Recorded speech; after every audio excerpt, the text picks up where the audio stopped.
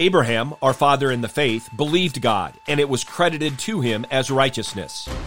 He was fully assured of God's promises. He went forth in obedience to Yahweh.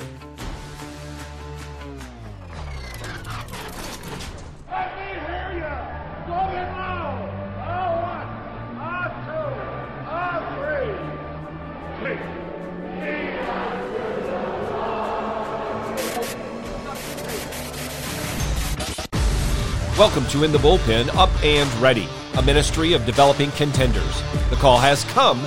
You need to get up and ready now. And look who's coming up. High fly ball into right field. She is gone. In Genesis chapter 11, we read of men who sought to build a great city in their own strength and for their own glory.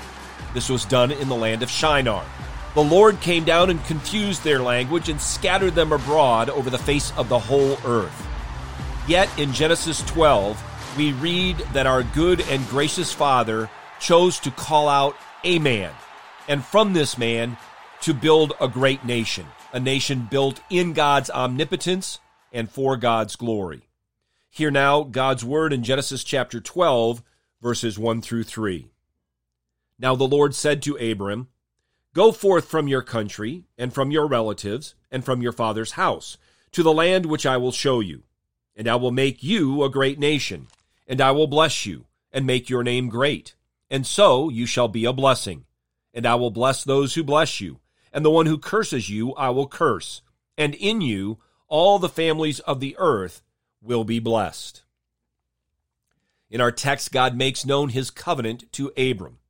It will be expounded on and reiterated in chapters 15 and 17.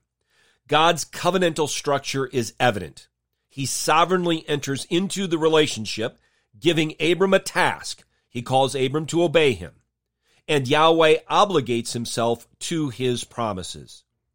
Abram is commanded to leave his country, relatives, and home and travel to a foreign land, as we read in the book of Hebrews, not knowing where he was going. He is called to trust the Lord unquestionably. Our triune God promises to make from Abram a great nation, to bless him, and through him to bless all the families of the earth. In Abram, the Lord chooses and calls out a nation. And this is nothing less than the promise of the Messiah. And the fulfillment of this promise is the very storyline of the entirety of Scripture. Christ is the promised seed. In verse 4 of chapter 12, we read, "So Abram went forth as the Lord had spoken to him." His obedience was an example of "Thy will be done on earth as it is in heaven."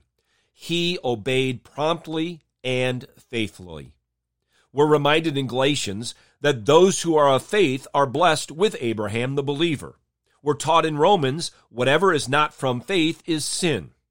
And James makes it clear, "For just as the body without the spirit is dead, so also faith without works is dead." So, if by the grace and mercy of Father, Son, and Holy Spirit, we are members of the covenant by faith in Christ, thus children of Abraham, those called out of the world and unto the Lord, then we are to be a people like Father Abraham, those who hear, believe, and obey whatsoever our Heavenly Father commands us.